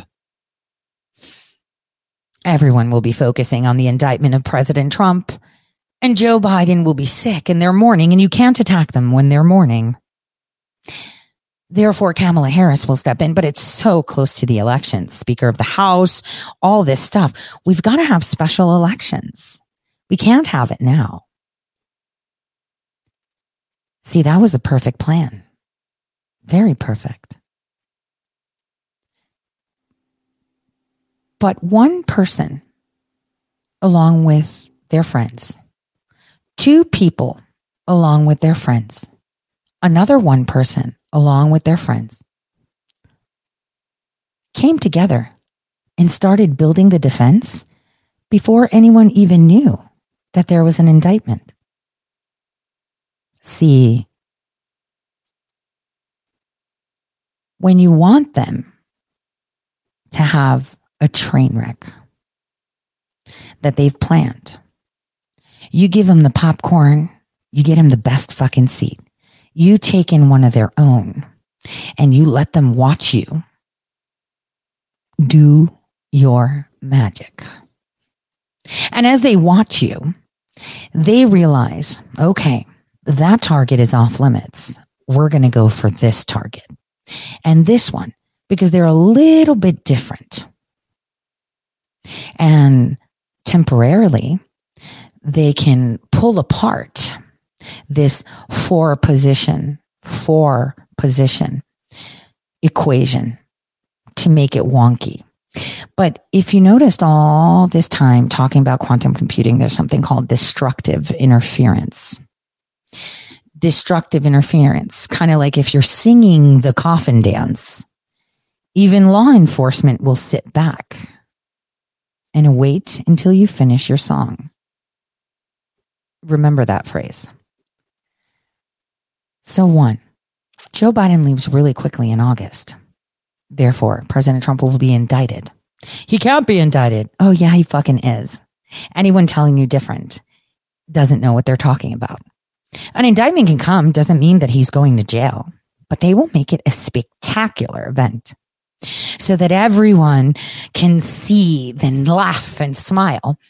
Because, Joe Biden's sick. He's old. Maybe we shouldn't have bet on him, but he was way better than Trump. Now we have Kamala, right? Kamala, that George Soros told you years ago was going to be president. So when the indictment comes, they'll start making plans and they'll start doing destructive interference. What remains standing and consistent throughout time? Almost like there were clues all along. And then again, there's going to be special elections for a whole other reason. Then we have the other version, that it has to be closer to October, and we can delay this no matter how much accelerant, this person, that person. What we will do is we'll stymie this, stymie that, cause this, cause that, just to break up that group of thought. And here's the thing. Remember, it's about observation. Ask yourself. Many times, I've said this, where I've played the song. What's that song? Hold on. Let me play it. So, say my name. And I'm not just saying mine. What did they say? How does something come out? When you focus on something. When you observe something, it takes a position, either up or down, right? So what if everybody focused on God? But not, whatever Bible version you abide to, or Quran or Torah, but actually focused on God and actually said the name. Praise your God. What if everybody did that? Then suddenly there would be a superposition chose up or down.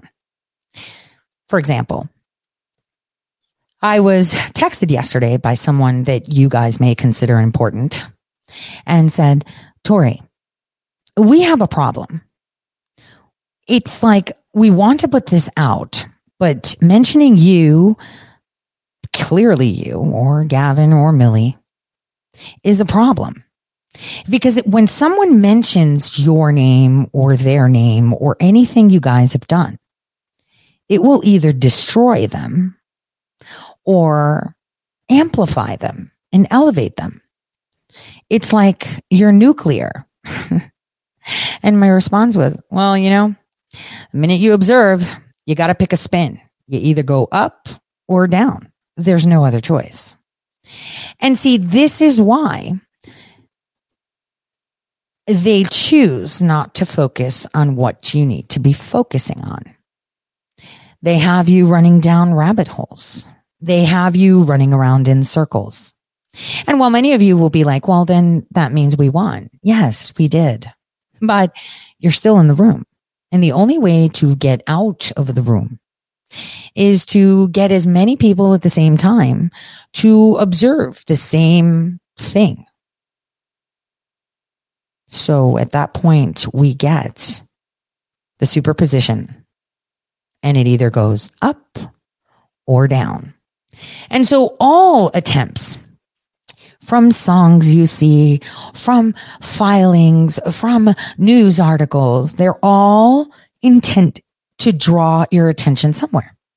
So someone may say, Hunter Biden's phone is now mainstream from 4chan. In fact, Garrett had it.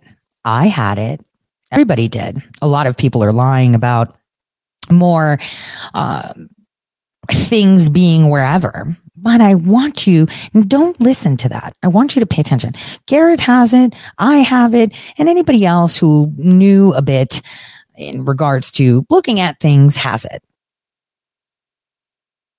And Maxie made a good argument, and rightfully so, because that kind of gave a few RSA 2048 action items for the DoD quite open-handedly to people that do have access to quantum computing. Therefore, he's very angry.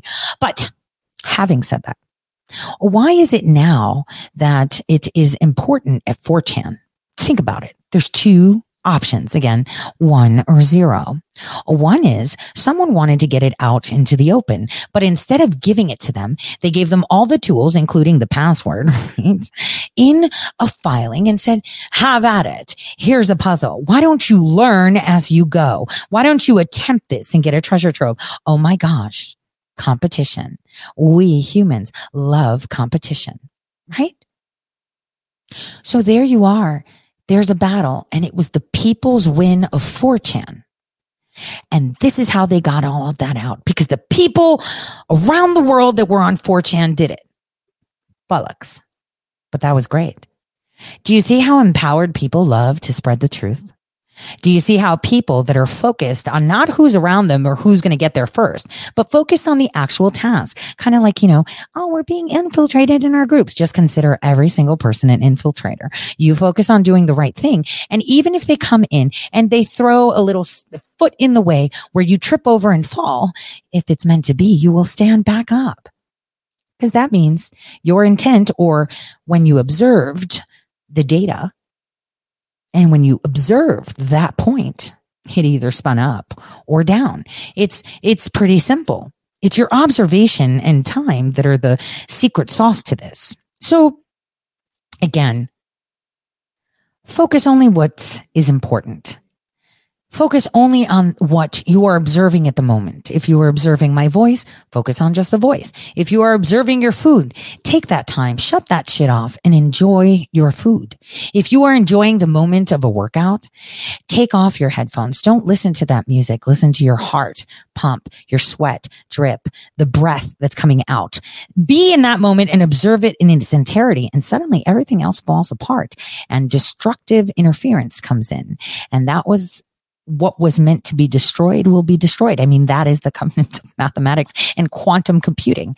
And again, I say this with as much love and affection as I can, only because in my construct, in office where Kaiser Sose is there, that tries to make explanations make sense to me in regards to the issue at hand. I say this with as much love as I can. If people actually took the 40,000 foot view and saw that from day one of President Trump coming in, his objective was always to give you the tools and see it yourself.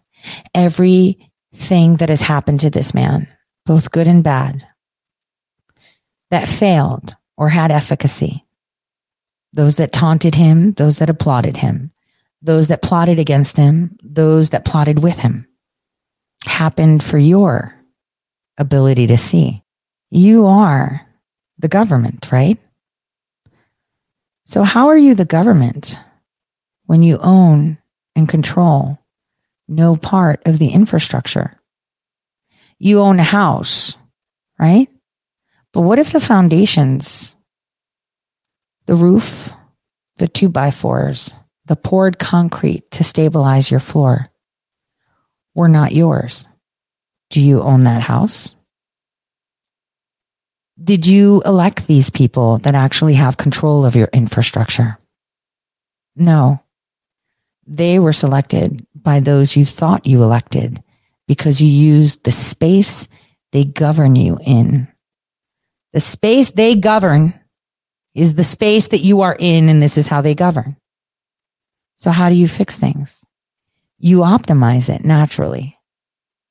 You synchronize and you observe the same thing at once. And suddenly it manifests. It's quite interesting that I introduced you to a very specific drug that is now making rounds on the news. I did the timing of talking about that I wanted to talk about a week ago, 2 weeks ago, 3 weeks ago, because it's not something new. I wanted to show it to you because timing is everything. Could it be that I introduced it to you because I knew that there were going to be victims across the nation touching a dollar bill and then giving people all their riches? Possibly far-fetched.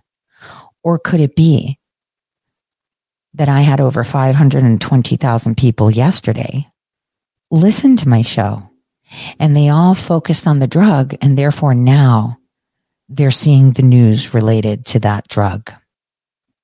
Almost like if you're pregnant, you see pregnant people. If you're not pregnant, you might see pregnant people, but not as often as when you're pregnant. Think about that for a second, because it's about to get really, really wild. And for those out there seeing struggles and attempts, it's important to understand that maybe those struggles, attempts, filings, maneuvers, statements are not to attract you to it, but to maybe be the right brew of coffee to wake up those that cannot otherwise wake up. I think that is the way you get to the truth, by focusing on only truth, not by calling someone out. And, I call people out, but it's not directed to those that don't need that. It's directed to those that still need that construct, that still need that Kaiser Sose story told to them because they can't think outside of the usual suspects. And President Trump has done just that. He's been doing that. So, it's going to manifest. An end always has a start. God bless. I'll see you live on Friday.